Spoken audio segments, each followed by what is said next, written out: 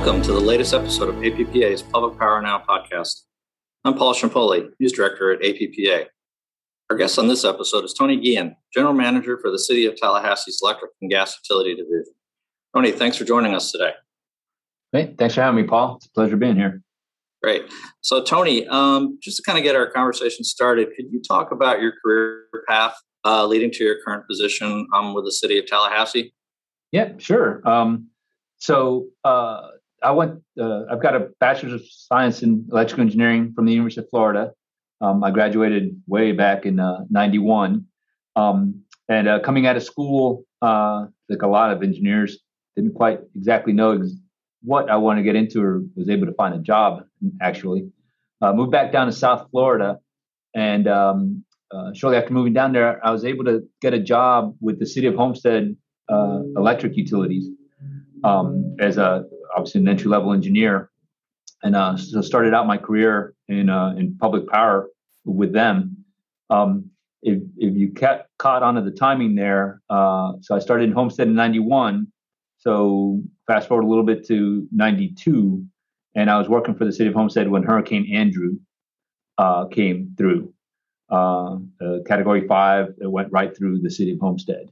So I quickly learned about storm restoration and mutual aid, and actually had this great opportunity to meet a bunch of different utilities, folks from different utilities throughout the state of Florida that had come down to help. So shortly after the restoration effort was done, late 92, early 93, I saw an opportunity up here in the city of Tallahassee in North Florida, up in the Panhandle.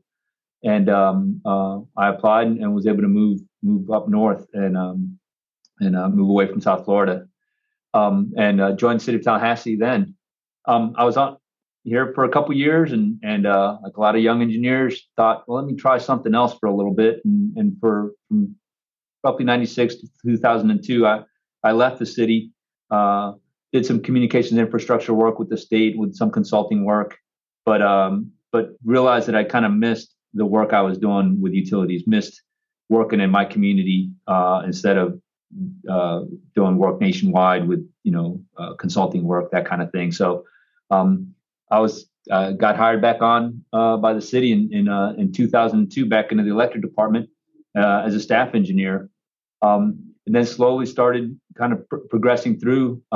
Moved into operations management several years later, and by 2009, I had the opportunity to become a manager of system reliability and transmission services with City Electric. So one of the senior level management position, and really kind of enjoyed doing that work. An opportunity came with a retirement, and I got moved over to be manager of operations here with the city. Over all of our operations at the time. And then, lo and behold, in 2016, another opportunity came up with Talquin Electric Cooperative to be their director of engineering and operations. So I ended up leaving the city for a second time, and went over to work for Talquin. Talquin's the co-op that surrounds our service territory. So I stayed in the area, stayed in contact with everybody. Was real good friends with Rob McGarrett, the former general manager here at Talquin. I worked for him for years, and we stayed, here at the city of Tallahassee. But we stayed close. And then when he retired last year, I put my name in the hat and came back for a third time. Got hired back on by the city, and I've been the general manager since. Coming up on roughly 8 months now since I've been back. So it's been a little circuitous trip, but it's allowed me to kind of learn a lot of different areas of operations. The time working for a co-op, I thought, has served me well because I got to learn a lot about how they operate and the things that they do. See the commonalities that we have and the differences with public power. So I learned an immense amount, and I think it's served me well. But again, I've had the opportunity to kind of touch all sorts of different areas of operation within a few different utilities, and most specifically within City Electric. And when I got hired back on, I think I was received more as an internal candidate than someone coming from the outside, which I thought was a benefit. As you know, the big project these days in the city of Tallahassee involves development of a clean energy plan. So could you talk about the plan and more specifically what the plan calls for? Yes, of course. And you're right. It is one of the biggest things that we're working on. It's basically driving a lot of what our future goals are and how we're operating. So around 2019 timeframe, our city commission set a target of achieving 100% net clean renewable energy by 2050. And of course, with an understanding there's a lot of work to be done and that it's going to be dependent on technological advancements and the rate at which the cost of renewable energy and storage become available and how those prices become competitive. So that was a long-term goal, that 2050 goal, to be 100% net clean renewable. But they did set some intermediate goal, a couple of intermediate goals. So there's a 2035 kind of interim time frame we're looking at, where we're targeting operation of all city facilities using 100% renewable energy. We're also targeting 2035 to shift all the city's light duty vehicles to 100% electric. And then the third specific goal is the shift the city's bus fleet, our fixed route buses, to 100% electric by 2035. We've actually made pretty good progress on those, what I'd call those specific interim goals. We have a 60 megawatt solar farm that we get. We have a power purchase agreement with a company named Dorigis, and it's a subscription service farm the way we've been operating it. So we've actually got all of the city facilities fully subscribed out of our solar farm. So essentially, we've reached our 100% renewable energy goal for the city facilities. And then on the city bus fleet, we've got a handful of our fixed route buses already as electric. But interesting enough, we have a contract with one of the local universities, Florida State University, where we provide their bus service, and the entire fleet for Florida State University is electric already. So we've been making some good progress there, and we think those 2035 interim goals are clearly achievable as we work towards that 2050 long-term goal. As you know, storage is increasingly getting paired with renewables. Is there any thought or discussion about storage, perhaps at utility scale, being deployed in Tallahassee, either as part of this plan or even not necessarily directly related to it? Yeah, so you're absolutely right. Storage is a big part of the discussion. We're in the process now. We've been doing this kind of specific way of trying to develop what we're calling our clean energy roadmap, that we're targeting to have that done by late this summer, early fall, and actually take that back to our commission and to the community. And what we've been doing is there's two significant parts. So first one is kind of the community outreach. We need our stakeholder input. We have environmental groups in town. We have neighborhood groups, the universities, all sorts of different stakeholders, businesses, that we want their input as to what we want this roadmap to kind of to look like, and let them know all the different things, how they might be impacting different decisions that we make. So that's kind of the first part we've been spending a lot of work on. But the other part was we are also in the middle of an EIRP, an Energy Integrated Resource Plan. We've hired a consultant, and they're looking at the key components that are going to be required for that, ultimately what we're doing with our energy. So that, it's a long way to get to saying that, yes, so one of those components is battery resources, renewable energy resources in some fashion. And what we've identified is that while those concepts and ideas are there, clearly it's not there yet. And even when we're done with our EIRP, it's going to be more of what we're looking towards and what things we can start trying to identify to do. So we haven't set anything in stone yet. We haven't identified any projects, but we feel that by the end of the summer, we'll start targeting those things that we want to do. And we're constantly reaching out to other partners and talking to them about if they're doing solar projects, are they looking at battery and what options we might have, and see if there's options that we can get involved in. And we've also started having some conversations with the universities here, Florida State University and FAMU have a joint engineering program here. So we're seeing if we can't leverage some work with them to do some developmental work on batteries, maybe doing some testing. So all those things are on the table. We're just in that plan. That's that part right now where we're trying to lay out what that roadmap is going to look like, so that we start heading in the right direction, knowing that it's going to be somewhat fluid, right? As technologies come on board, as they become more cost effective, more well developed, then we can either pivot or adopt them, or change the way we do things. But we figure this will get us going in that right direction and give us that target, that 2050 target that we're pinpointing. So just switching topics and looking specifically at reliability, one of the things that jumped out at me in terms of preparing for this interview and doing research is the fact that the city of Tallahassee's electric utility has earned the Diamond Level Reliable Public Power Provider designation from APPA, which is the highest level of achievement. So in that context, could you talk about how the utility maintains high levels of reliability? Yeah, absolutely. And there's different things we look at. The first one, the obvious one that I think most people would think come to mind when you're talking about reliability is what we're actually doing physically for reliability, right? So we do a lot of data analysis in making sure tracking our SAIDI, CAIDI safety numbers, and have our targets for the year, and then look at how their different circuits are impacted, and so that we're focusing our efforts in the right places. So we're looking at those numbers and then making sure that we're staying on track and doing all the right things. We've through that effort, we went ahead and about 7 or 8 years ago brought a distribution automation on our system.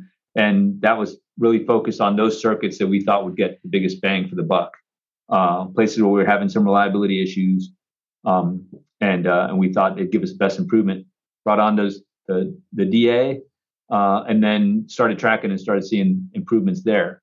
So that's kind of that obvious of like being very specific as to knowing what reliability targets we want to achieve, and then tracking them, and then following up, make sure we're doing the work in the right places.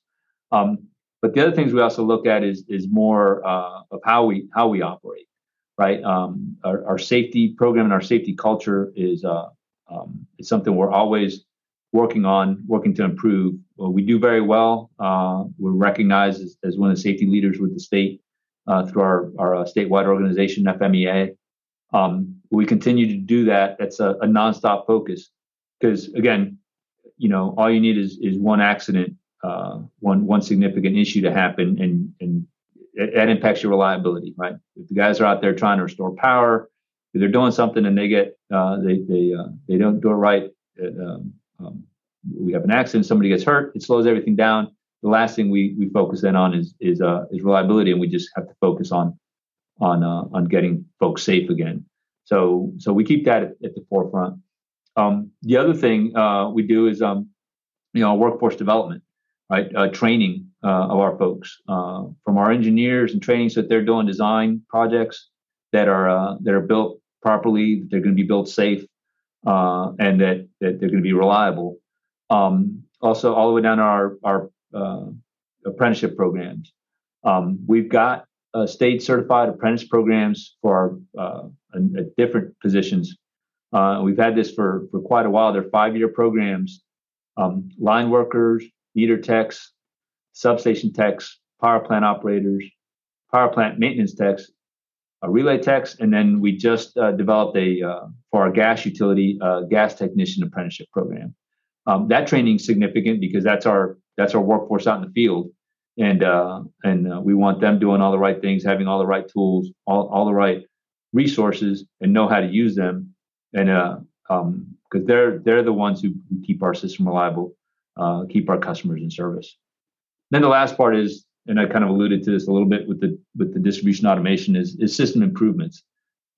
We've got a pretty robust capital work plan where we're constantly looking at either substation refurbishment, any transmission work that we have to do, any generation work that we have to do. Make sure that we keep all of our resources, up to date, maintained, and operational. Tie all those things together, and I think that's what's kind of led us to being recognized as a diamond level reliable public power provider. It's years ago, I in a prior position here with the city, I remember working through the RP3 award and doing the application, and it covers a lot, and it's a great program because it makes us think through all those things that we need to be doing to be reliable. So practically the effort to gather all our data, making sure we're doing all the right things, that's another step in making us a reliable public power provider, in all honesty. So you mentioned, among other things, workforce development, and this, I guess, quick follow-up question. It's not tied directly to reliability, but just curious, as this is a hot topic, obviously, in the utility sector these days, any comments on where things stand in terms of things like recruitment and retention? You nailed it as far as a hot topic goes. Yeah. Between clean energy and recruitment and retention, this become a full-time job. Right. We're like anybody else, right? It's the last couple of years in particular, coming out of the pandemic, we've struggled in trying to fill positions. We're trying different things in reaching out to different, trying to be more aggressive. Engineering positions are difficult to fill. It's not a field that a lot of young engineers are looking to get into, getting into the power industry. So we're trying to get more aggressive in reaching out to universities. We've got a couple of universities in town, but again, they don't have a strong power program per se. So we have to get a little creative with them. We've also started reaching out on the operations side, some of the pre-apprentice programs that are out there, and being more direct, going out to them so that we can try and find folks as they're finishing those programs, and try and recruit them into our workforce, especially if we can find someone local who's going through that kind of work. It's something we're working closely with our HR department. And our diversity and inclusion department is how to get that outreach out there. Because if we just sit and advertising alone doesn't get us where we need to be. And then we also when we've got the employees on board, we want to try to provide them, with a good working environment. And part of that is an environment where they think that they're learning and growing. So we're always trying to think of different ways. We've developed a leadership training program within the electric and gas utility that we developed several years ago, and every time every new supervisor that we have goes through that program, and that's been pretty successful because again, it helps with their development, and it helps kind of getting all our folks on the same page when it comes to leadership and supervision. And then now we're in the process of trying to this year develop a kind of a leadership program for that. Maybe the best way to put it is pre-supervisor folks that want to move into leadership positions that maybe feel have potential. We want to try and develop kind of an in-house program where we can get folks kind of going through this and give them those early introduction to the skill set that's required. And then, they have to, we're expecting buy-in, they have to put in the work. Doesn't guarantee anything, but it does prepare them, hopefully, for future movement within our organization. And then the hope is that then that keeps folks engaged and wants them to keep them working here. So we're looking at all of these different things.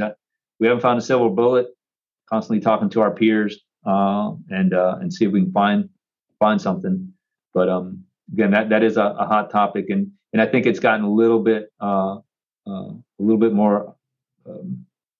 brought to the forefront because of what we've gone through the last couple of years, and kind of the changing workforce that we're seeing.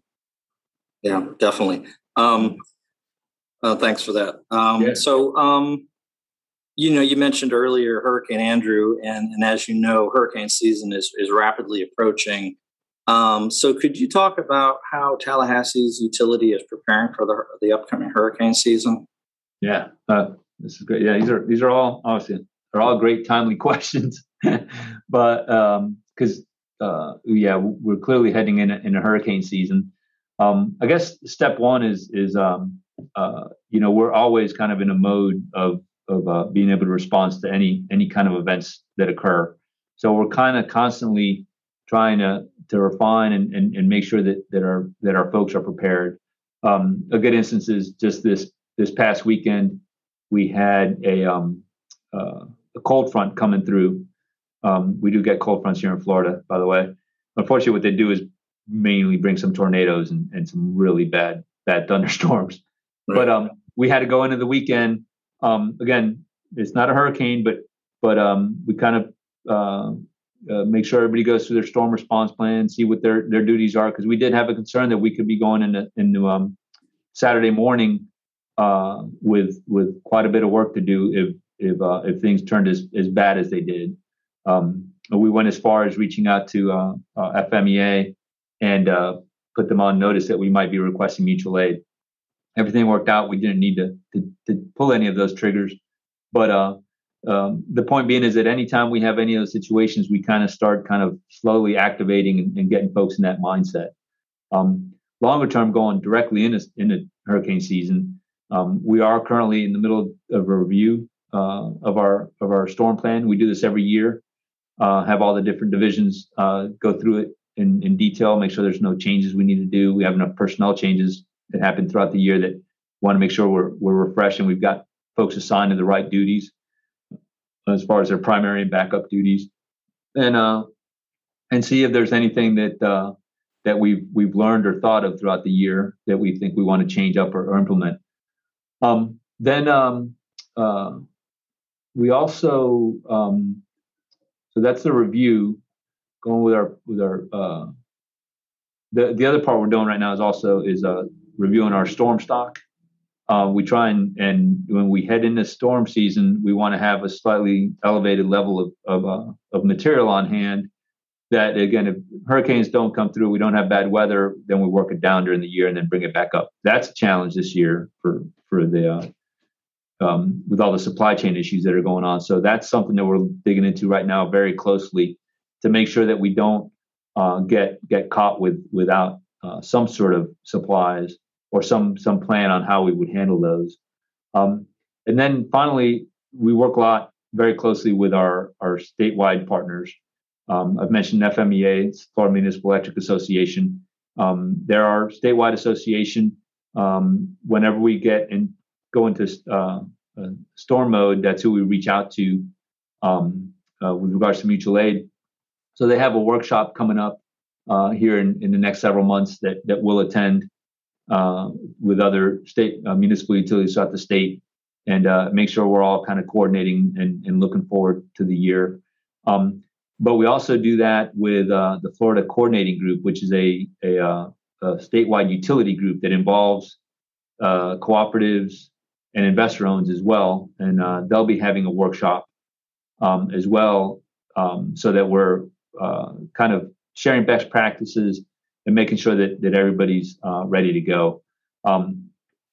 We want to be prepared essentially. So if we're going to get hit by a storm, but we also realize that it's important that we're prepared if our neighbors, anybody downstate, anybody in the Southeast gets impacted, that we can provide the help necessary. So we're also in that mindset of having our crews ready to respond to mutual aid.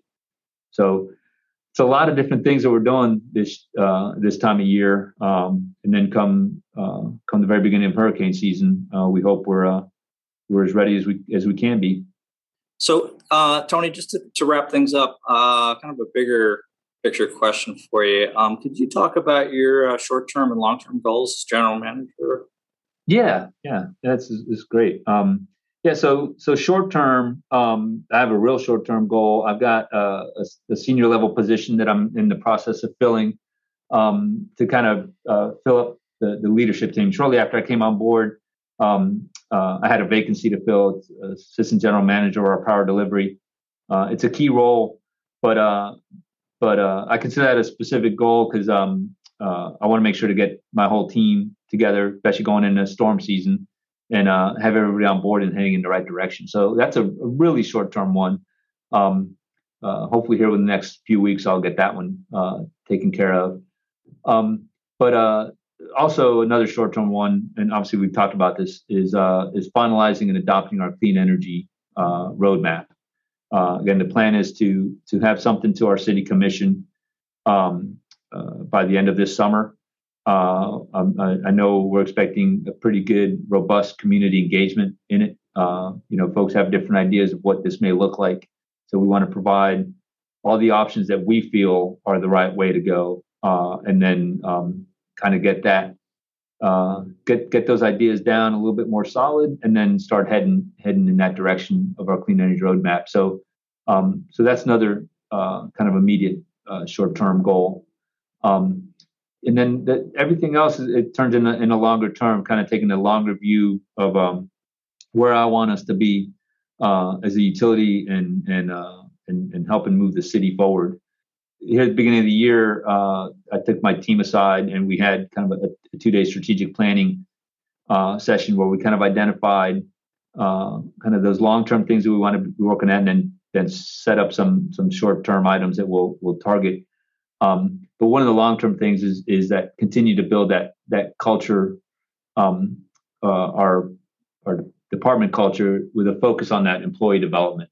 Right, kind of identify these long-term ways of and plans of things that we can keep doing that'll continue to grow our employees and help them kind of develop. Because like I alluded to earlier, if we have to have a big focus on our employees. They're the ones who get the work done. They're the ones who make us. I've always said, the positions I've been in and the opportunities I've gotten have been mostly because of the people that I've gotten to work with. And so anything we can do to help and move that forward is something we're going to focus on. But again, that's kind of a long-term goal because it's something we continue to grow. That leadership team leadership development that I talked about with the supervisors is something that we started when I was here before, roughly 8 years ago, and that's an ongoing process. So we want to kind of continue to develop a few more of those things and keep those going. Obviously, continued improvements in safety and reliability. We've got some long-term reliability goals, improvements we want to do. That build on different things, improvements we want to build throughout the system that are going to take several years to build out, and that includes then our vegetation management and how we're dealing with that. It's always ongoing work, but there's some things that we've changed over the last few years that that will help us with our long-term reliability. And then I mentioned as a short-term goal is get our clean energy roadmap done, but the long-term goal is then start moving towards that clean energy future, and start adopting and adapting to those ideas that we've identified. I think we're going to be very prepared to pivot and move as kind of the industry goes, and as different technologies come on board.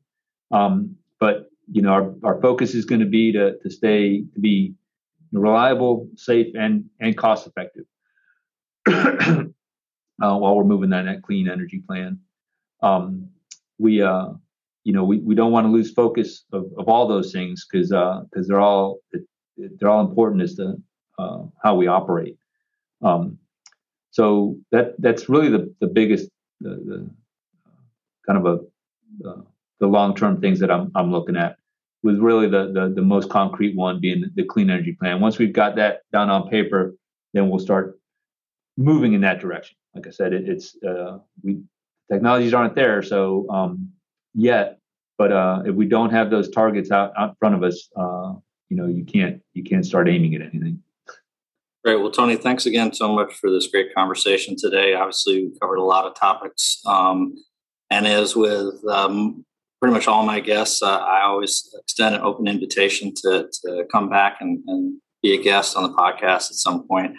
And based on our conversation today, I'm sure there's a lot of things that we could circle back to and see where things are at, starting with the energy plan. So thanks again for taking the time. Absolutely. Thank you. Thanks for this opportunity. I love being able to share some of the things that we're doing here at the city. Look forward to visiting with you again.